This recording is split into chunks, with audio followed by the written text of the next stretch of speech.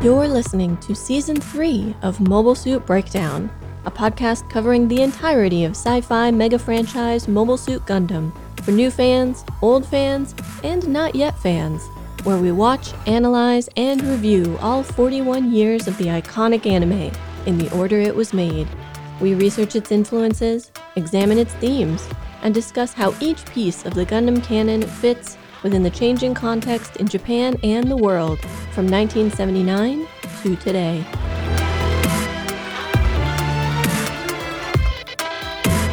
This is episode 3.18, Furusato, and we are your hosts. I'm Tom, a lifelong Gundam fan, and pleased to announce that Gundam is good again. We did it, folks. And I'm Nina, new to Double Zeta, and just now realizing that I wrote a thing for this, but it's for next episode. Oh no! Mobile Suit Breakdown is made possible by the support of 423 patrons and subscribers. Thank you all, and special thanks go out to our newest supporter, Victoria W. This podcast would not be possible without your support. A quick heads up that there will be no new episode next week on Saturday, January 2nd. We are taking the coming week off, and we will be back to our regular podcast release schedule the week following. Wishing you all a safe and happy new year, and you'll hear us next in 2021. But this week and this year, we are covering Mobile Suit Gundam Double Zeta Episode 20, Crybaby Cecilia, or Nakimushi Seshiria, Part 1. For research this week, I looked into Millie's name, and Nina dug deep on pizza in Japan in the 1980s. But first, it's time to tap the phones at everyone's favorite third-tier pirate radio station, Radio Free Shangri-La.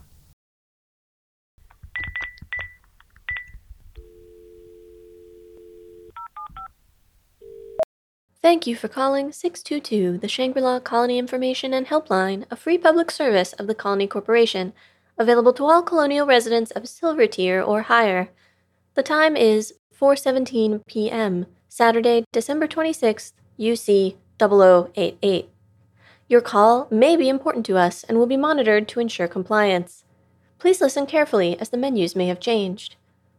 To access the Colony Corporation Public Answering Service, please have your customer ID and registration code ready and press 1. To pay Colony taxes, please press 2. To pay fees, please press 3. To pay fines, please press 4. To pay tariffs, please press 5. To pay emoluments, please press 6. For information on trash and recycling pickup, press 7. To report a problem, please press 8. To hear these options again in a Xeon accent, please press 9. You pressed 8. Report a problem. If this is an emergency, please hang up and call the Titans, Ayug, New Decides, Neo Zeon, Ye Old Zeon, Temray Army, or whichever other faction currently controls the colony.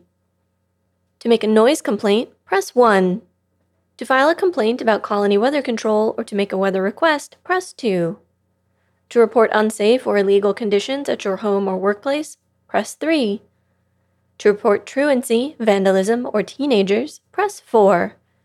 To report an oxygen leak or other hull breach, press 5. If there's something in your backyard and you'd prefer that it wasn't, press 6. You pressed 3 to report unsafe or illegal conditions at your home or workplace. Please hold while we connect you with an operator.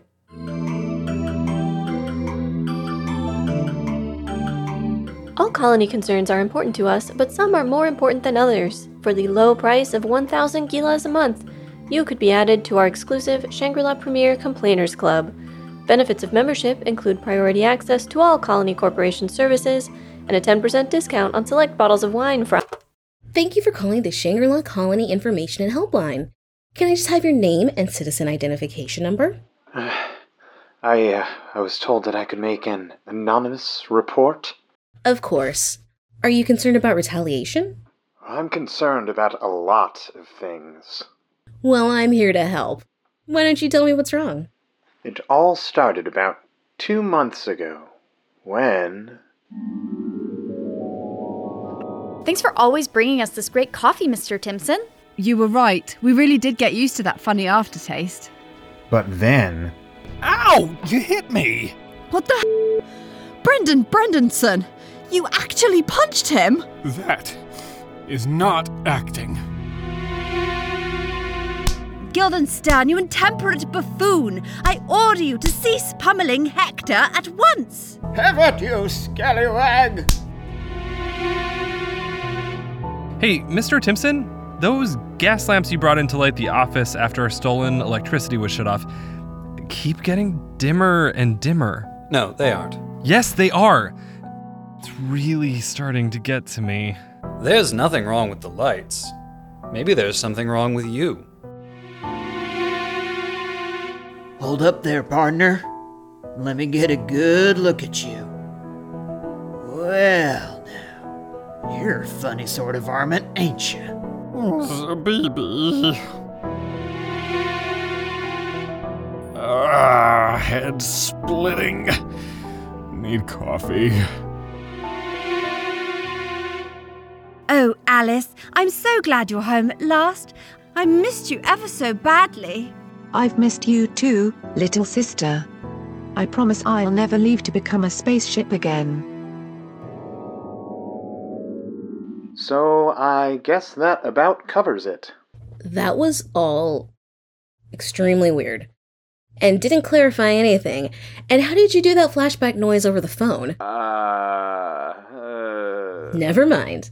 This line is usually for dangerous conditions at construction sites, non-compliance with safety regulation, that kind of thing.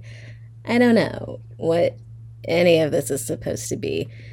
Do you want to file a police report? I can connect you with your local station, or an electrician to fix the lights. No, the police would only make things worse. We need real help. Hey, are you on the phone? Who are you calling? Please, you have to help us.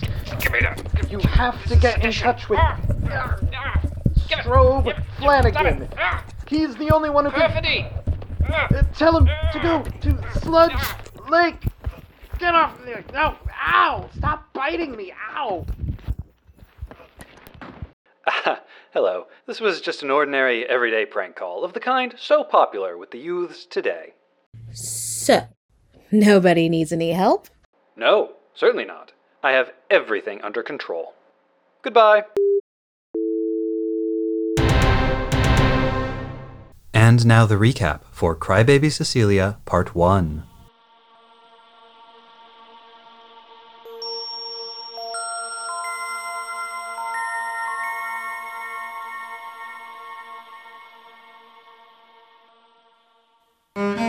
The Argama has been given new orders and stops at Granada for repairs and resupply. Since Millie will be leaving the ship and staying on the moon, she offers to take Torres to lunch and on a tour of Anaheim Electronics. On their way off of the ship, they run into Bright and Wong Li arguing about the Argama's next mission. To Bright, it's clear that the AU command doesn't understand what they're asking of their soldiers and pilots. Trying to distract Judo from worrying about Lena, the kids from Shangri-La decide to go out for pizza and are stopped by Wong Li. Without introducing himself or giving any explanation of who he is, Wong Li begins to berate Judo, accusing him of not working hard enough or taking his work seriously enough. When Judo questions his right to say such things, Wong Li winds up to sucker punch the young pilot, only for Judo to slip out of the way and knee Wong Li in the stomach. Before Wong Li can interfere any further, Judo grabs Elle's arm and they leave the port, headed into the city. Bicha and Mondo try to follow, but are not quite fast enough, and they are forced to stay behind and keep working. Millie is taking Torres to her favorite pizza place, and on the way finds out that Torres actually lived in Granada as a kid. Judo and Elle run into them outside, and on hearing Millie offer to pay, turn the outing into a double date. As a regular, Millie knows the waitresses, but it turns out Torres knows one of them as well, Cecilia, who was called Crybaby Cecilia when they were kids. She's quick to point out Torres' own embarrassing nickname, Wimpy Torres, and the whole group laugh while Millie and Cecilia catch up. It seems Cecilia wants to move away from Granada and to one of the colonies. In the alley next to the pizza parlor, Gotten and his subordinates, Cleyu and Nell, all dressed in civilian clothes, loiter around, discussing their latest plan to attack the Argama in hushed tones. The two pilots go inside to wait and, walking up to the back door of the restaurant, Goten meets with Cecilia. He's offered her money and tickets on an immigration ship for her entire family if she will spy for him against the Argama. Inside, Millie, Torres, Elle, and Judo munch on pizza, and Torres hears about Judo's encounter with Wong Li. Completely horrified, Torres insists they go back to the Argama immediately so that Judo can apologize. Doesn't he know Wong Li is very powerful in Ayug? How will Judo save his sister if Wong Li has him kicked off the Argama? At this point, Judo starts choking on a mouthful of pizza and rushes off to the bathroom, Elle following to make sure he's okay. The bathroom's windows are open and overlook the alley. They overhear Goten and Cecilia, as Goten promises Cecilia money and shuttle tickets if she succeeds in photographing a map of the docks and providing them with the Argama's location. Judo wants to stop her right away, but Elle points out they have no real proof, and it would be better to catch Cecilia in the act. Torres, come to check on Judo and Elle, runs into Cecilia in the back hall. She tells him she has to hurry home, but invites him to visit her that evening. Waiting in the car just outside, Millie spots Bicha and Mondo arriving, having snuck off the ship for a break and a chance to try Granada pizza. They rush up to the counter to order and suddenly recognize Nell and Cleyu. Bicha and Mondo do their best to remain unnoticed while eavesdropping on the Axis soldiers, and they find out that the Axis ship is docked at Port Blanc, and that a surprise attack is planned against the Argama, aided by an amateur spy. Quietly eating their pizza and listening to the Axis soldiers, they are interrupted when Millie comes in and calls out their names. Nell and Cleyu here recognize Bicha and Mondo, and a brawl breaks out in the pizza parlor as the Axis soldiers try to get away and the Ayug soldiers try to stop them. Even when Nell and Cleyu get away, Bicha and Mondo don't give up. They dash to their cars so they can go warn the Argama about what they've heard. Judo and Elle join them, but to follow Cecilia, who is also headed to the port. Once the kids from Shangri-La pass Cecilia's car, Elle hops out to keep an eye on the amateur spy, and the rest go on to warn the Argama and prepare mobile suits to launch.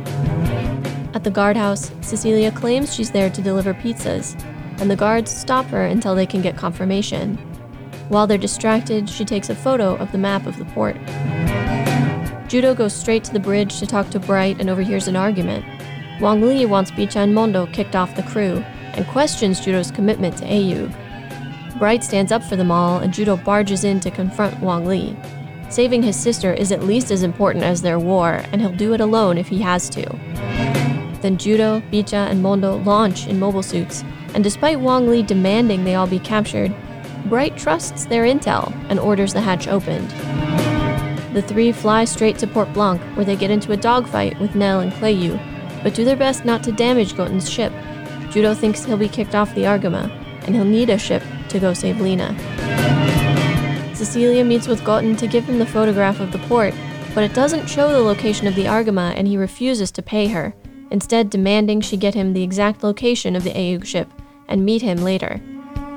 The mobile suit fight above rattles the city below, and Torres finds Cecilia cowering near her car, terrified.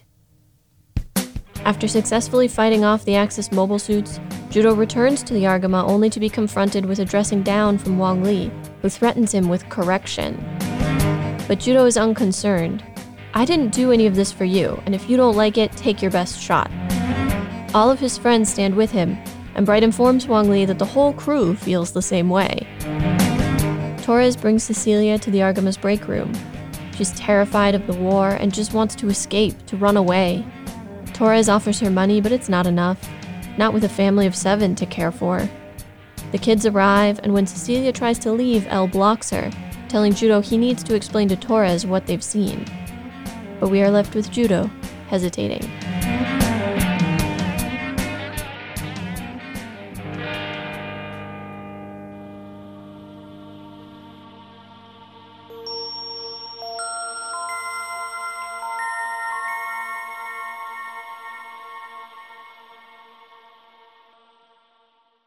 I know I complained about Zeta's character creep and that there were just like constantly adding more people and not giving us enough to care about any of them. But I do feel as if the Gundam franchise often excels when it takes a moment to highlight how these conflicts, how this war affects ordinary people. And they manage to give us just enough characterization of Cecilia that I care about her. And also use her to show us, what this is like for people who aren't pilots, who aren't in the military, who aren't part of AUG or Axis. Yeah, I mean, this episode does a great job of characterizing characters who have mostly just sort of like been there. This is an episode that shows us where Torres grew up, tells us a little bit about his life. We get to meet his childhood friend and like see how they interact. Turns out he used to be called Wimpy Torres when he was like 9 years old. And this is something that you don't necessarily pick up unless you're listening to the Japanese very closely or know Japanese. But the words for crybaby and the words for wimpy are very similar. Crybaby is nakimushi, or crying bug. And wimpy is yoamushi, weak bug. And we get to see Torres, like, putting the moves on Millie a little bit. Yeah, I confess, I was very curious.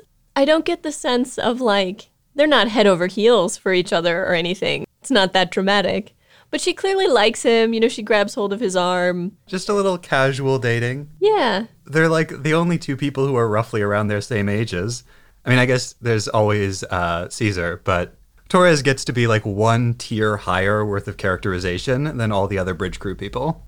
And they're both cute and like they're both interested in sort of the engineering stuff. Well, and it turns out they're both from Granada. Like, that's not nothing. Anyway, it's cute. I really liked it.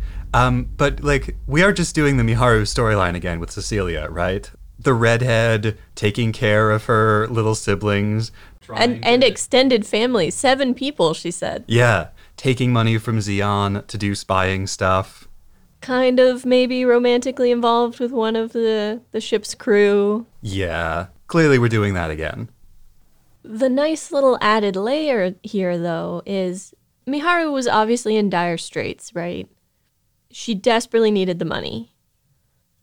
But with Cecilia, we see how afraid she is. And like, yes, her whole life people have been calling her crybaby. But it occurred to me, she probably remembers the 1-year war and all of these subsequent conflicts. And the whole time, she has lived in this place that is a battleground, that is in constant threat, and that has been partially destroyed multiple times. She has lived in a war zone for most of her life. Well, and Torres says he left Granada when he was about 10 years old. I don't know exactly how old Torres is, but assuming he's around like 18 or so, that would mean Torres probably left Granada right before the war started. So unlike Millie and Cecilia, Torres grew up here but didn't experience the Xi'an occupation during the 1-year war or the probably guerrilla fighting and the subsequent rebuilding. And it's very clear that Goten understands what it is she's afraid of and is willing to manipulate that. He says explicitly, if you don't do what I want, I won't give you the money, and then you will be dragged into this conflict and you will die. They do a subtle thing with Goten here, though, because when he first makes contact with her, she's like bowing very deeply and apologizing, and she's like terrified that he's going to take away this thing that he's offered to her. And at first, he looks like surprised, and then you see him smile as he figures out what she's afraid of and how he can leverage it. Yeah, that's a very particular bow. Her hands are clasped and then raised above the level of where she's lowered her head.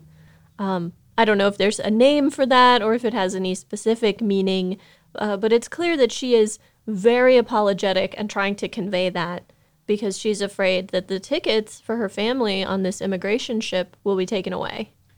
Her desire to escape is conveyed so poignantly through the episode. And Granada doesn't look that bad from what we see of it. Yeah, I mean, it looks like many of the other Space City shots that we've seen, right? We're rarely shown impoverished people, with the exception of, where were Judo and Lena living in Shangri-La. But they managed to convey a lot just with the implications of Cecilia's situation. Her brother shows up and she's like, who's watching Grandma? Oh, third sister is doing it. Suddenly we have this impression of oh, if she's tasking this little boy with looking after their grandmother, then there are a lot of people dependent on her waitressing job. Yeah. At which she's constantly like getting yelled at and bursting into tears. And I suspect we're going to get a little glimpse of her sort of day-to-day life in the next episode, in part 2, because she tells Torres to meet her there. Goten says he'll meet her there. I suspect we're going to wind up back there, even though at the end of the episode they are detaining her. Well, I guess it's not entirely clear what's going to happen at the end of the episode. It is a cliffhanger. Right, because Judo hasn't actually said anything. Do you think he will? I strongly suspect that Judo's going to be a bit of a softie and let her go, but that they might explain to Torres afterwards why they were going to stop her. Because, the whole thing in the first place was that they had to keep her from getting the Argama destroyed. And if they let her go, that's still a relevant threat. Like, she could still give away information that hurts them. Yeah, I mean, if they do keep following the path laid out by the Miharu storyline, she does sort of need to get out and then be drawn back in again. There needs to be that moment where they come and they say, we need you to sneak onto the white base, right? Mm-hmm. We need you to do the next, more dangerous thing. I mean, she's already been on the Argama, but yes, they will probably demand more from her. The other thing that she doesn't realize is that nowhere is safe. Well, the question of why she wants to leave and where she wants to go is hanging over this episode. I think she wants to go to side 6 because there's that line from the little brother when he gets the money from Goten, like, oh, this is money that's usable even on side 6. Okay. Because, most of the time she just says, oh, yeah, I'm thinking of moving to a colony. And this is not an unusual desire, right? Everybody understands that she would want to do that. And when Judo and Elle are talking about it, they talk about the expense of doing so. And Elle says, oh, yeah, all of the rich people have probably already left. We see here a comparison between Shangri-La and Granada, both of which are older. We know Shangri-La was the first colony. Granada and all the cities on the moon were settled before the colonies were built, so it's an older structure. And there's sort of 2 ways you could imagine that going if you were hypothesizing a future. You could say maybe Granada, having been lived in longer, would be more thoroughly developed. The infrastructure would be better, the economy would be better. But that's clearly not the direction they've gone. Instead, they've said that these old places are run down, they're inhabited by only the impoverished people who can't afford to leave, and all the rich people move on to the shiny new frontier, wherever that is. One other note about them all being on the moon, since we were just talking about it, if you watch closely, when people walk around, especially when they're running, they actually sort of like bounce because the gravity is less. It's not Earth-like gravity that you get on a colony or in the gravity block of a ship, which is a neat detail to include. One more language note that comes up with Cecilia, which is why I thought of it, but that, we mentioned in the last episode, 2 episodes ago, that sometimes in Japanese familial terms, like big brother, big sister, are used with people you don't know. Just as a way to address someone whose name you don't know, and because the second person is very rarely used in Japanese, you do almost never say you. And we hear Cecilia do this with one of the gate guards when she claims to be dropping off pizzas. She's like, oh, you've heard of our shop, right? And she calls one of them Oni-san. Mr. Big Brother. A quick note about Cecilia's voice actor. Cecilia is voiced by Yumi Mitani, an actor who is mostly known for appearing in TV dramas. This is actually her only anime role. So it's a little unclear why she did this or how she got the role. Like I said, she's mostly known for TV dramas, but Western fans might recognize her from classic tokusatsu show Denko Chojin Gridman, where she played the main girl character's mother, Inoue Yoshie.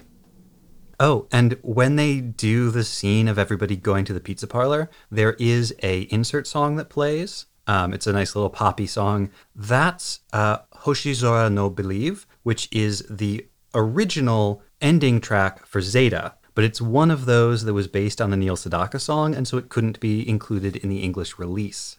Not sure why it's here. Maybe they couldn't.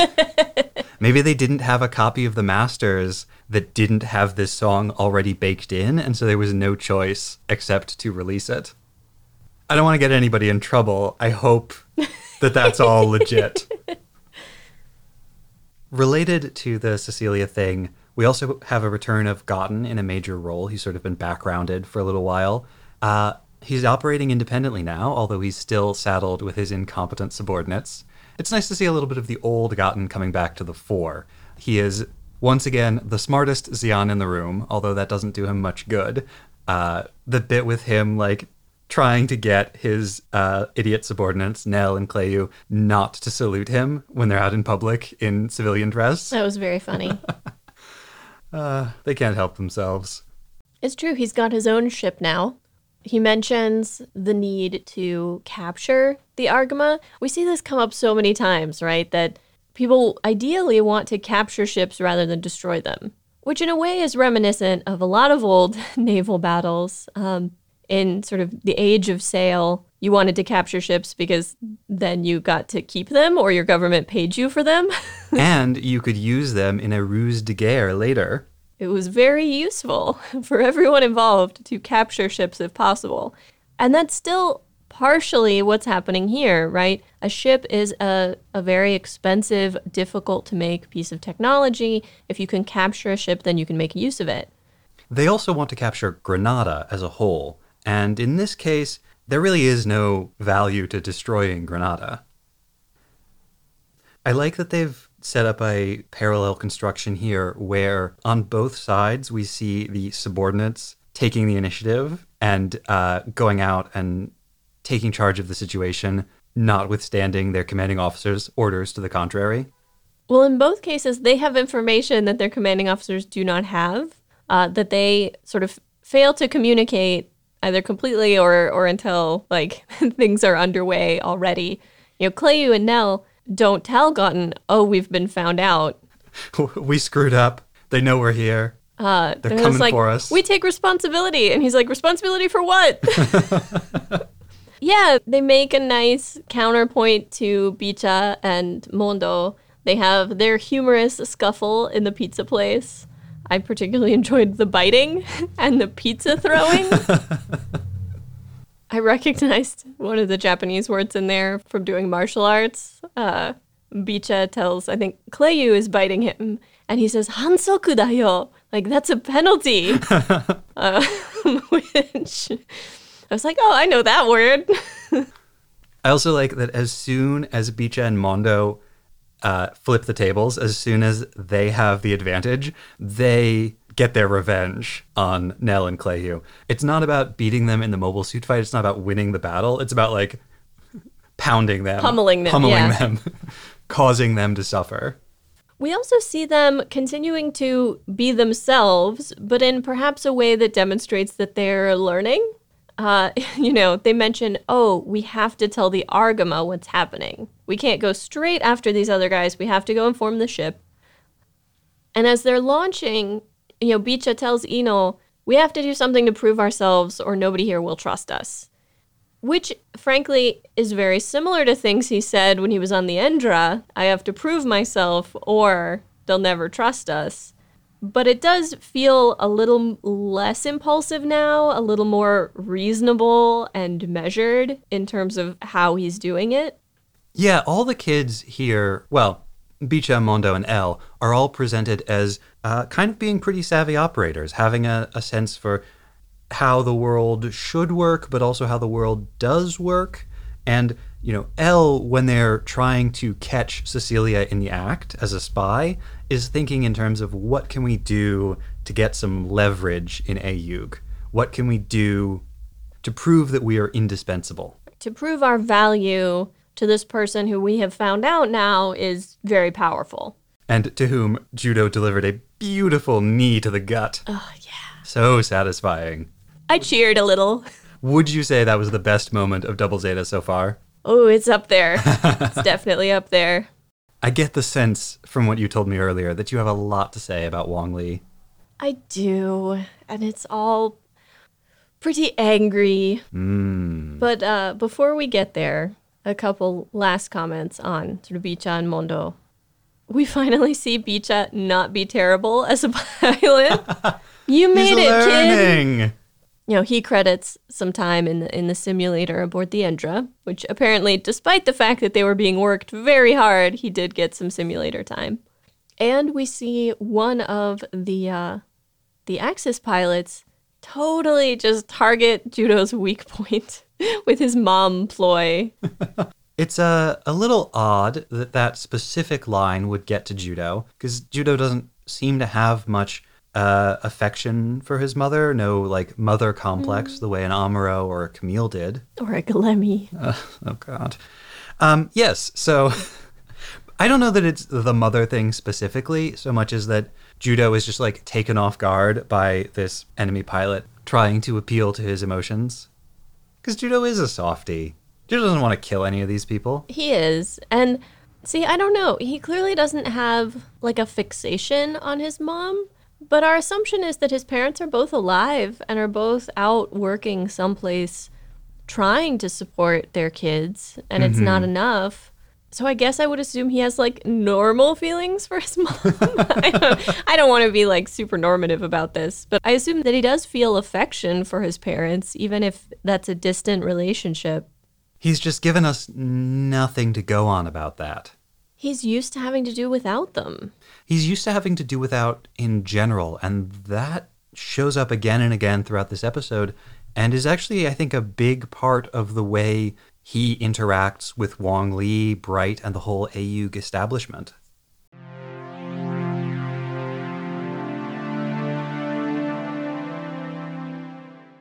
So I think the first thing that needs to be mentioned about Wong Li is that he expects everyone to know who he is. He never introduces himself to anyone. He just expects people to know who he is and to treat him as if he's an authority, just like sight unseen. They're just supposed to know this because he's so important that everyone's supposed to already know. That's true. I hadn't thought about that, but everybody is always telling everybody else. That's Wong Li. Right. He's very important. We get some indication in the conversation with Judo and Torres that Judo might have treated Wong Li differently if he had understood like what position Wong Li held. Because when Torres tells him, he's super important, he could get you kicked off the ship, and then how will you rescue Lena? That's when Judo chokes on his food. He's like, oh, I did not really understand what was going on here. I don't know if Judo would have reacted differently had he known. He definitely would not have let Wong Li beat him up. I agree on that point, but I think he might have behaved differently in some ways. And it is a surprise to him. It's not something he already knew. And I think the way that Wong Li treats people assumes that they already know. Definitely. It's a little thing, and I think it goes to show how well thought out parts of the animation and the acting in the episode are. Wong Li is constantly touching people. He's constantly like hand on the shoulder, getting up in people's personal space in a way that is very entitled and patronizing. Yeah, aggressive, domineering. I mean, this is perfectly expressed in that bit towards the end of the episode when he's talking to Bright and he gives Bright kind of like a not gentle, but like a light punch in the stomach. Because this just perfectly shows how Wong Li relates to everybody and what he thinks of and how he treats Bright. And the hand on Bright's shoulder and multiple times with Judo, it's just like a constant thing. And every time he does it, I cringe. You know, as Bright tries to point out to him multiple times. So Bright is running into some serious AEUG problems, which is that foundationally, unless something has changed, none of the AEUG top brass, none of the backers, none of the people in charge are military people. There's no military representation at that level within AEUG. And so they are making decisions, as Bright says, on paper without really understanding what it takes to make a ship like the Argama function or the realities of what they're asking people to do. Ayug actually has a really fundamental problem now, which is that the organization was founded basically as an anti-Titans group. It was an armed Spacenoid rights group that was specifically directed at fighting against the Titans and protecting Spacenoids from Titan oppression. The fact that it was basically controlled by Anaheim Electronics and Wong Li and these other business interests was really easy to ignore as long as the Titans were around. But the Titans are gone now, ignoring some side works that hadn't been written yet and don't count. The Titans are gone now. So what is Ayug's purpose? If Ayug's purpose is what it originally was, to be a armed force opposing the Earth Federation government's domination of the space colonies, like, they're not doing that anymore. Well, there's that whole conversation with Bright on the bridge where Wong Li is questioning Judo's motives and says, I don't want somebody who only fights for his sister. I want people who will fight for Ayug. And I'm sitting here tearing my hair out going, what does that even mean? What does it mean to fight for Ayug? No one has articulated that. The last time we even got close was Quattro's speech at Dakar. Yeah. They have not given these kids anything to fight for other than meals and a paycheck. And not even a very good paycheck because, as Judo pointed out in a prior episode, they don't even pay hazard pay. So what exactly is it you're expecting people to be loyal to? Well, and whatever separation existed between the Federation and Ayug has gotten real thin, because when Cecilia tries to get into the port where the Argama is docked, the guards at the gate are Federation guards. They're just like generic Federation guards.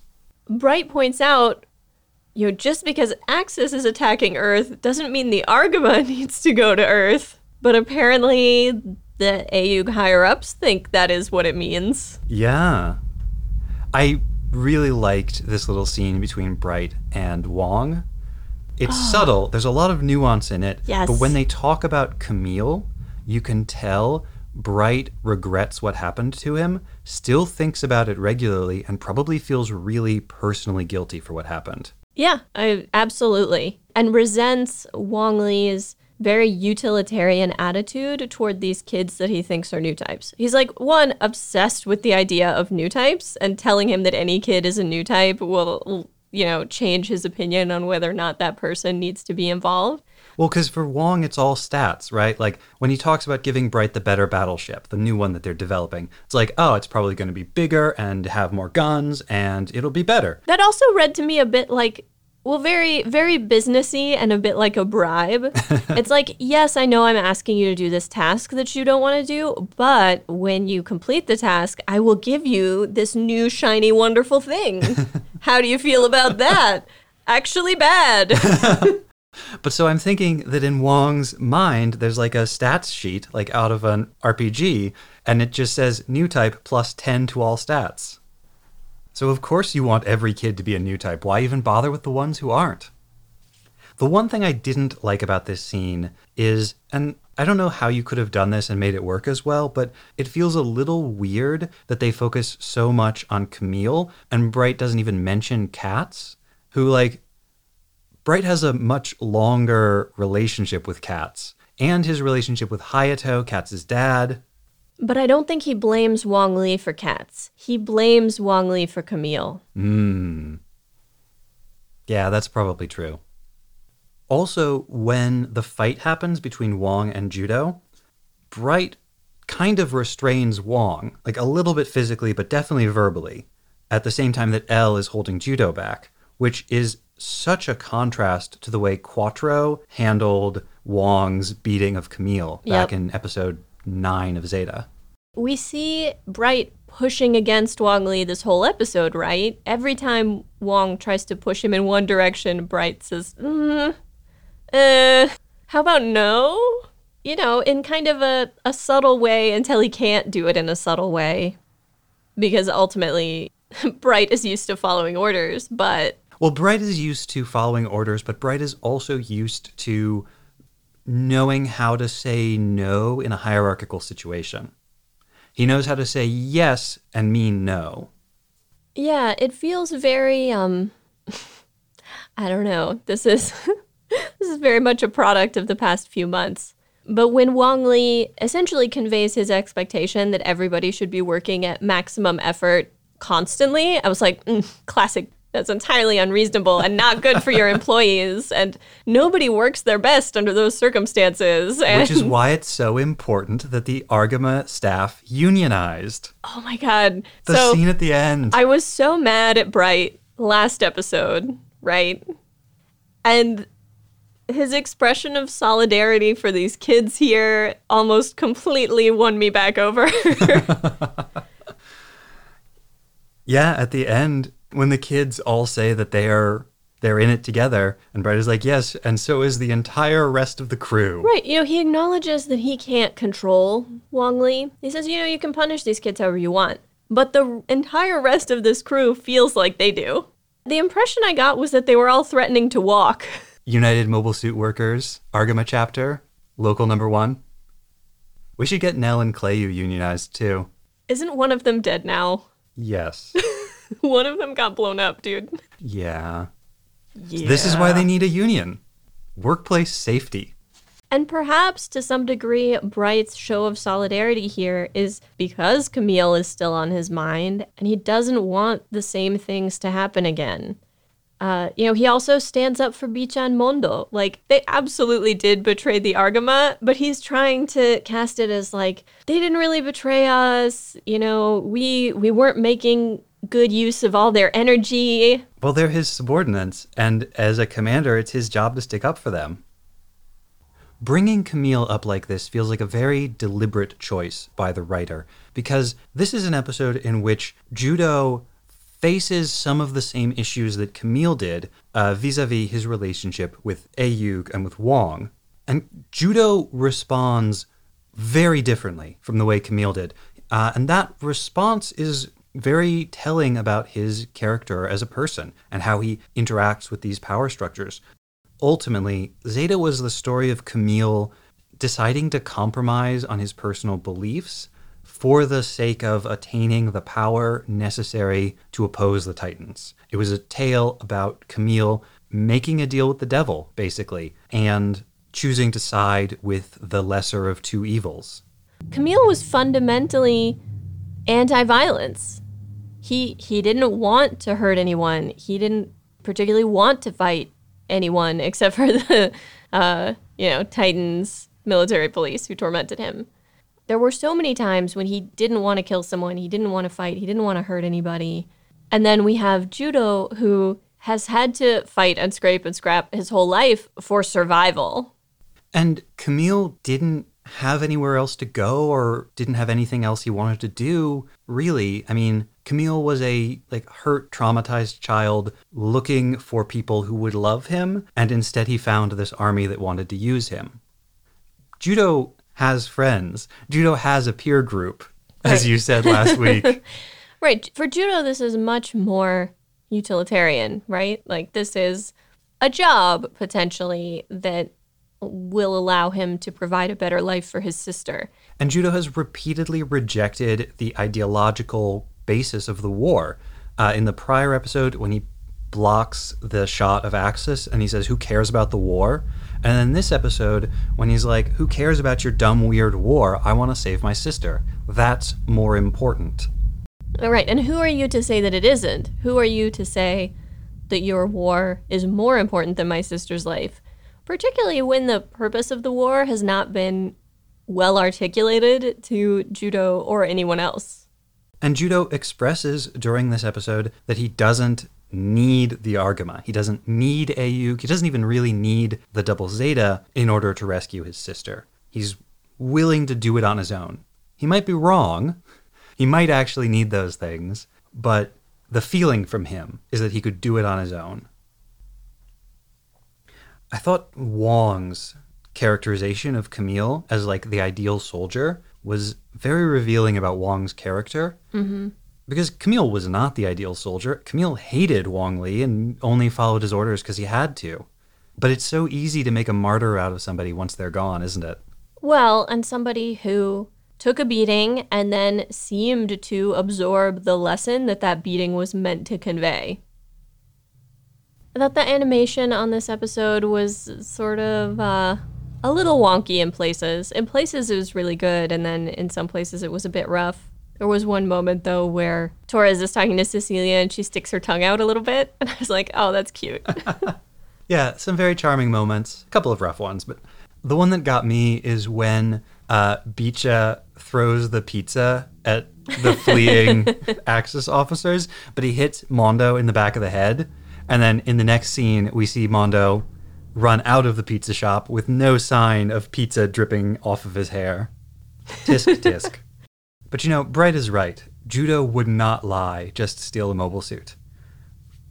He would sneak, punch, kick, bite, lasso, throw fruit, and blow things up with dynamite to steal a mobile suit. But he would never lie. He would very brazenly tell you, I'm stealing this mobile suit to go rescue my sister. Bye!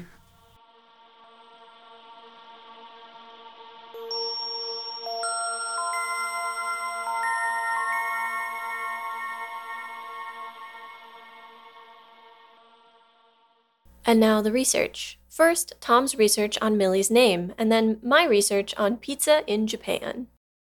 A brief note about the recently introduced Millie, who plays such a large role in this episode. While we don't know very much about her, we can look up her full name, which is Millie Childer, or Miri Chiruda in the Japanese. The name itself is interesting, because it seems quite likely that it was taken from the real-world Victorian-era painter Millie Childers. Childers herself is a pretty obscure figure. Plenty of her works have survived, but there's very little information about her available online. Every biography that I was able to find has referenced only the same small handful of tidbits about her life. We do know that she was the daughter of prominent British politician Hugh Childers, who was an ally of William Gladstone, and who took office as First Lord of the Admiralty from 1868. Incidentally, that was just 2 years after Millie was born. In his capacity as First Lord of the Admiralty, Hugh Childers was described as hard-working, but inept, autocratic, and overbearing. He reorganized the Navy and he cut expenses, strengthening his own position by reducing the role of the professional naval advisors on the board of the Admiralty. In 1871, when Millie was 5, Hugh Childers became involved in a quite serious scandal around the warship HMS Captain. And while this scandal might not have much to do with young Millie Childers or her Universal Century counterpart, at least not directly, the story is too fascinating not to share, and there are some possible connections to her role in Double Zeta. The HMS Captain itself is one of those fascinating artifacts of history that seems anachronistic, but is actually just what you get when one avenue of technology advances before the other supporting bits are ready for it. It's a bit like if you put Roman legionaries in a helicopter, or you designed a mobile suit powered by a steam engine. Except that the Captain was a real, if doomed, project. So in this case, the shiny new technology was the rotating gun turret, developed and subsequently patented by British Navy captain and inventor Cowper Phipps Coles during the Crimean War. These rotating cannon turrets worked well on rafts and other coastal or river navigating vessels, like the riverboat Monitor, but Britain had a vast maritime empire, and it needed ocean-going warships.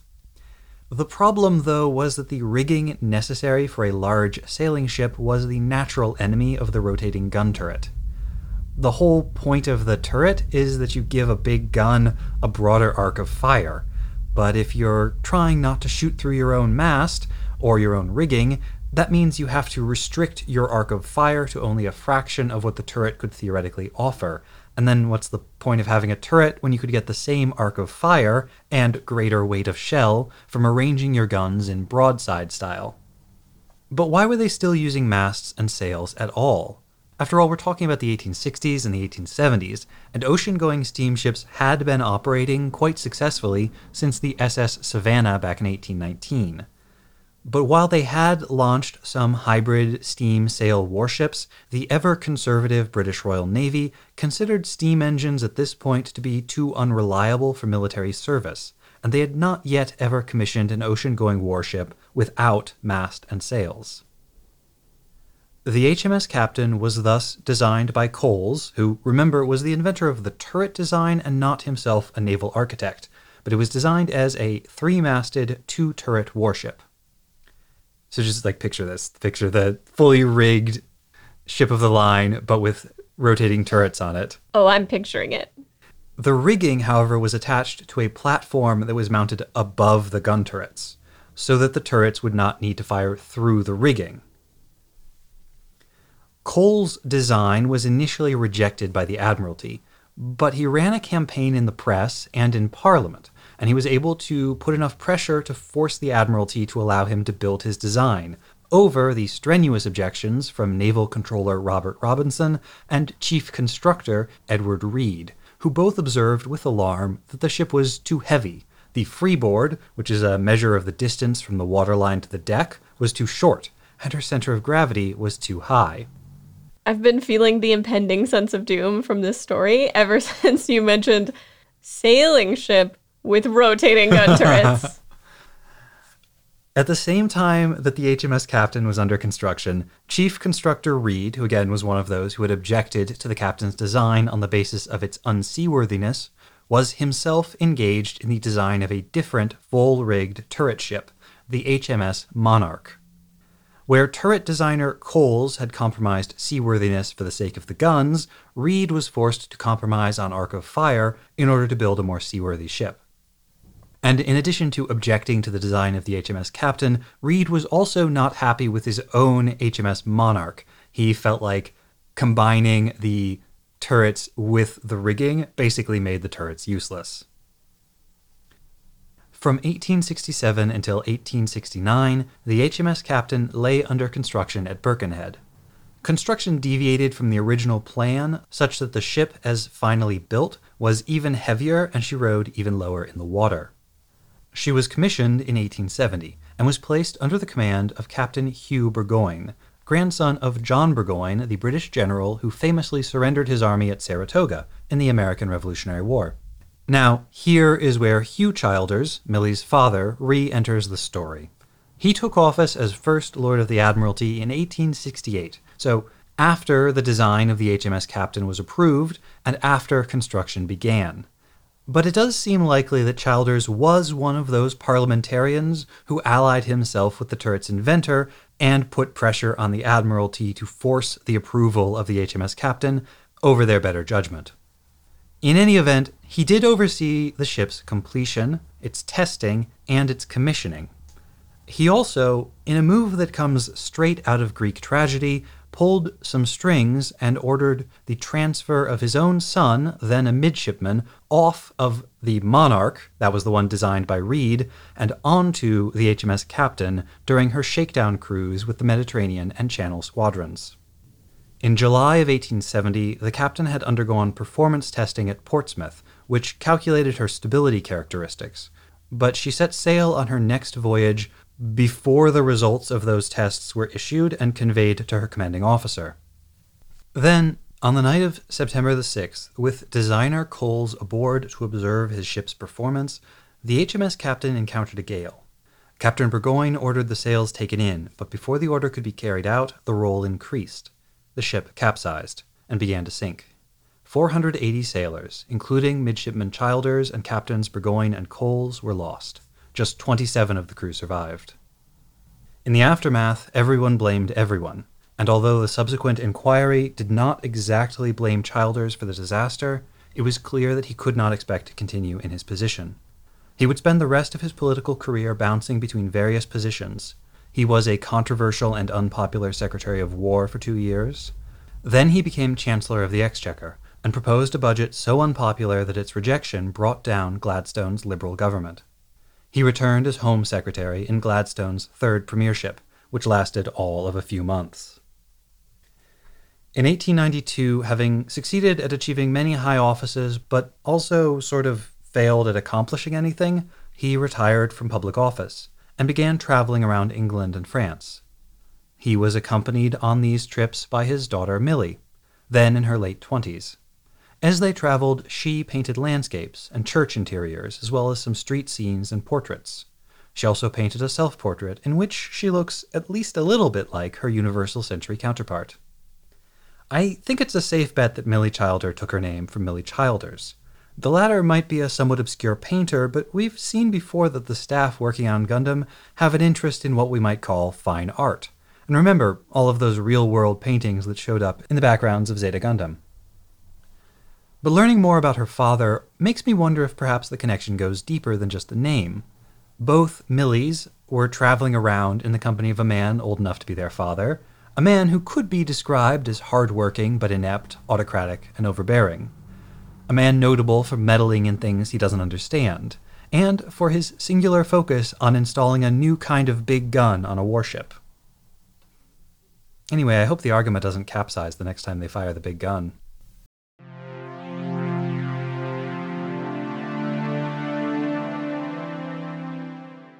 Several of the characters in this episode make a big deal about Granada's local specialty of pizza. Not just pizza, Granada Moonface-style pizza. So this seemed like the perfect opportunity for a fun research piece about the history of pizza in Japan. When did pizza first come to Japan? How did pizza businesses take off? And was it particularly popular in the 1980s? Unsurprisingly, pizza first appeared in Japan after World War II during the occupation. 2 pizza restaurants, Nicola's and Antonio's, opened in the Roppongi neighborhood of Tokyo in the 1950s. Both named for their owners, Nicola's was opened by an Italian-American ex-Marine, and Antonio's by a Sicilian chef who had been working on an Italian naval vessel. And in these early days, pizza was a decidedly upscale food, and these restaurants were patronized by wealthy locals and foreigners. By the 1960s, Japanese supermarket chains were importing frozen pizza from the United States. The 1970s saw an increase in pizza being served at other restaurants that served Western-style food, like cafes and family restaurants. And it was in the early 1970s that pizza chains, serving a more fast food style of pizza, began to open. One of my sources credits a 1969 change to the laws around foreign investment that allowed for foreign capitalized investments and co-ventures. In the early 1970s, Shakey's Pizza and Pizza Hut chains opened, followed by Domino's Pizza in 1985 and the first Japanese delivery pizza chain, Pizza La, in 1986. Fast food pizza offered lower prices and made pizza more accessible to average people, but pizza remained an exotic rarity outside of large metropolitan areas for some time. The other trend in the 1980s was towards more home delivery for pizza, and this remains a popular delivery food in Japan today. As of 2019, there are 1,405 pizzerias in Tokyo alone. Domino's remains the largest pizza chain in Japan, and Pizza La comes in a close second. The kids' reaction to the pizza in this episode, especially Bicha and Mondo, makes it clear that the two of them have heard of pizza, that they find pizza an exotic, exciting concept, and they have definitely never eaten pizza in their lives, but don't want anyone to know that. I didn't completely agree with you until I remembered Mondo's comment about it's round like the moon, and Judo is like, all pizza is round, which is actually not true, but, you know, whatever. There's layers here of the kids not understanding pizza culture. And then Mondo is like embarrassed about this, right? When Judo calls him out for not actually knowing anything about pizza. And to some extent, I mean, Shangri-La is a city, obviously, but we've talked many times about how it has the feeling of a place that's a bit remote, a bit run down, a bit off the beaten path. And so it sort of fits with this idea that pizza was not a very common food outside of the largest metro areas. The ways in which pizza has been localized to the Japanese market often surprise visitors to Japan. As a student, I was a bit horrified the first time I discovered the pizza my classmates and I had ordered was covered in mayonnaise. Other common toppings include corn, wasabi, tofu, cod roe, seaweed, squid ink, miso paste, or daikon. Sometimes, in place of a bread-based crust, the crust will be made of mochi, a sort of cake made of pounded glutinous rice. In the United States, we're more familiar with mochi in desserts, but it's used in savory dishes as well. At some restaurants, ketchup replaces tomato sauce. Frozen pizzas are available in Japanese grocery stores, but are formulated to be reheated in a pan on the stove or in a toaster oven, as larger ovens are a rarity in Japanese homes. On the other hand, beginning in the 1990s, some pizza restaurants became members of the Italian Associazione Verace Pizza Napoletana, or AVPN, an organization that promotes traditional Neapolitan pizza and, basically, certifies restaurants that make their pizza in accordance with certain rules.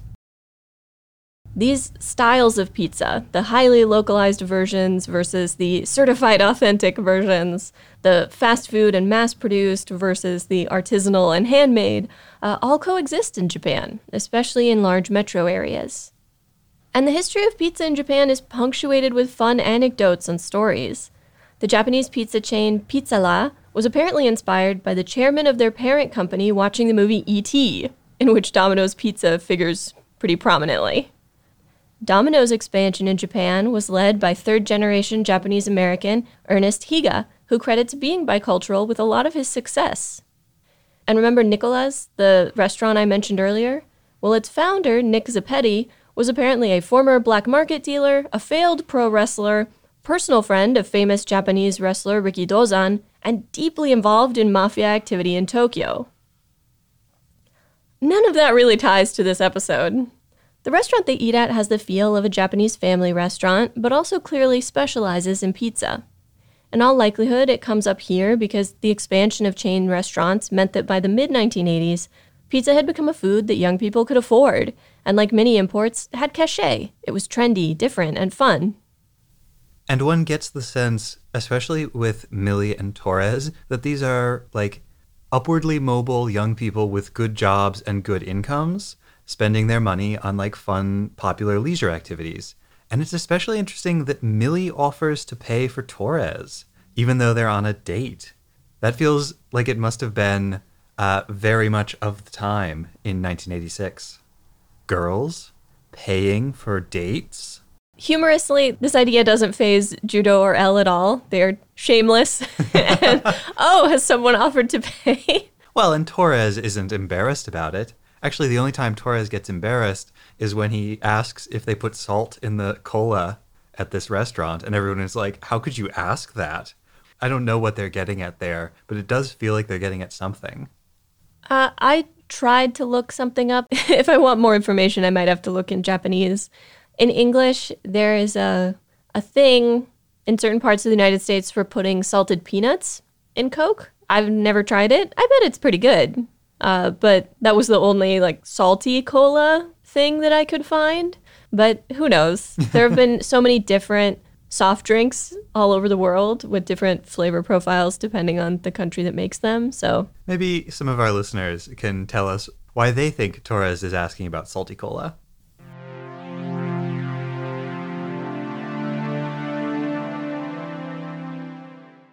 This week, we offer a touching tribute to Nell and or Cleyu, whose tragic demise in this episode perhaps heralds... Hang on, they're not dead. What? Oh, I'm with you, buddy. I was sure one of them was dead.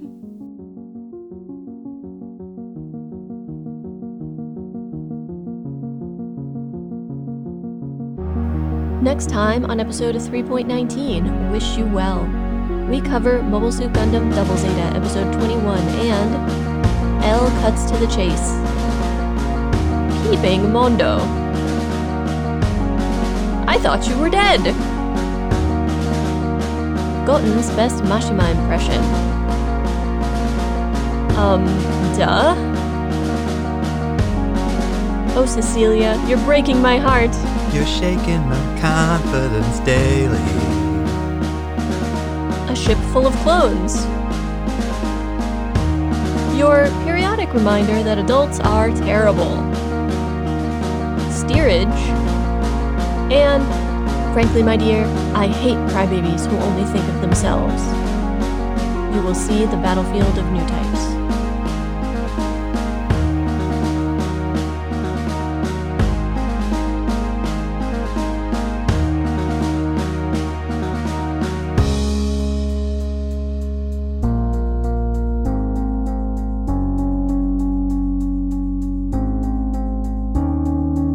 Mobile Suit Breakdown is written, recorded, and produced by us, Tom and Nina, in scenic New York City, within the ancestral and unceded land of the Lenape people, and made possible by listeners like you. The opening track is Wasp by Misha Dioxin. The closing music is Long Way Home by Spinning Ratio. The recap music is New York City Instrumental by Spinning Merkaba. Radio Free Shangri-La is performed by the MSB Players. You can find links to the sources for our research, the music used in the episode, additional information about the Lenape people, and more in the show notes and on our website, GundamPodcast.com. You can get in touch with us on Twitter or Instagram at Gundam Podcast, on Facebook at facebook.com/GundamPodcast, or by email at GundamPodcast@gmail.com. Or why not share your wrong Gundam opinions with the world by shouting, A powerful curse was placed on the Endra that turned anyone who commanded it into a blithering idiot. Now that it's been destroyed, the world is finally free of the curse. But Gotten, its last commander, is doomed to suffer from intermittent Mashima syndrome for the rest of his life. out your window at passersby. We won't hear you, but the world needs to know. This week's Wrong Gundam Opinion was inspired by Specialist Soul Taker. Thank you, Specialist Soul Taker. And thank you for listening.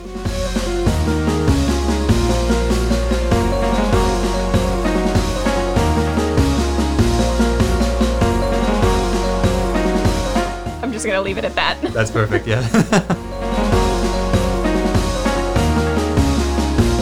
Is it cool? I think it's cool. I think it's cool. What we do. I think we're Hang on. They're not dead. What? Just trying a couple of different whats to get the right one. I'm feeling pretty riled about this Wong Lee character. Wong Lee does not prove that love is real. But I think this episode does. Yeah, it does. And a bunch of people in it. What a good episode. Like the last two episodes were pretty okay. I'll admit that. But I really liked this one.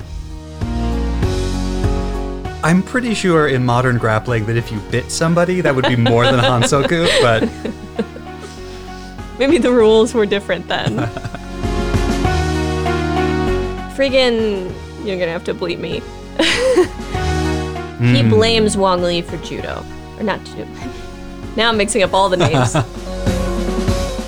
Time over. Time over. Judo, time over. What a horrifying story. Yeah.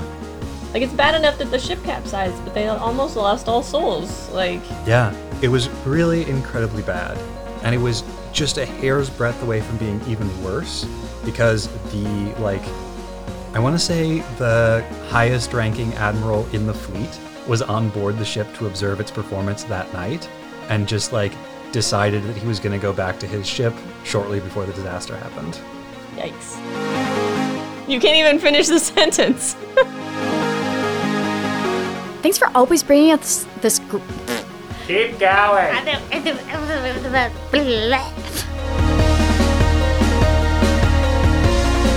Tom Thompson here for TNN. Maybe there's something wrong with you. Why can't I talk like a normal person? It's like when actors go across the thing and suddenly forget how to walk. Yeah. You know what I mean? Guildenstern. How's the talking go? Not so great, thanks. I don't seem to be able to do an entire sentence this evening. Never mind. It'll work out one day or another. I never said I could act anyway, so. Sister, computer sister. Hugging computer sister. Okay.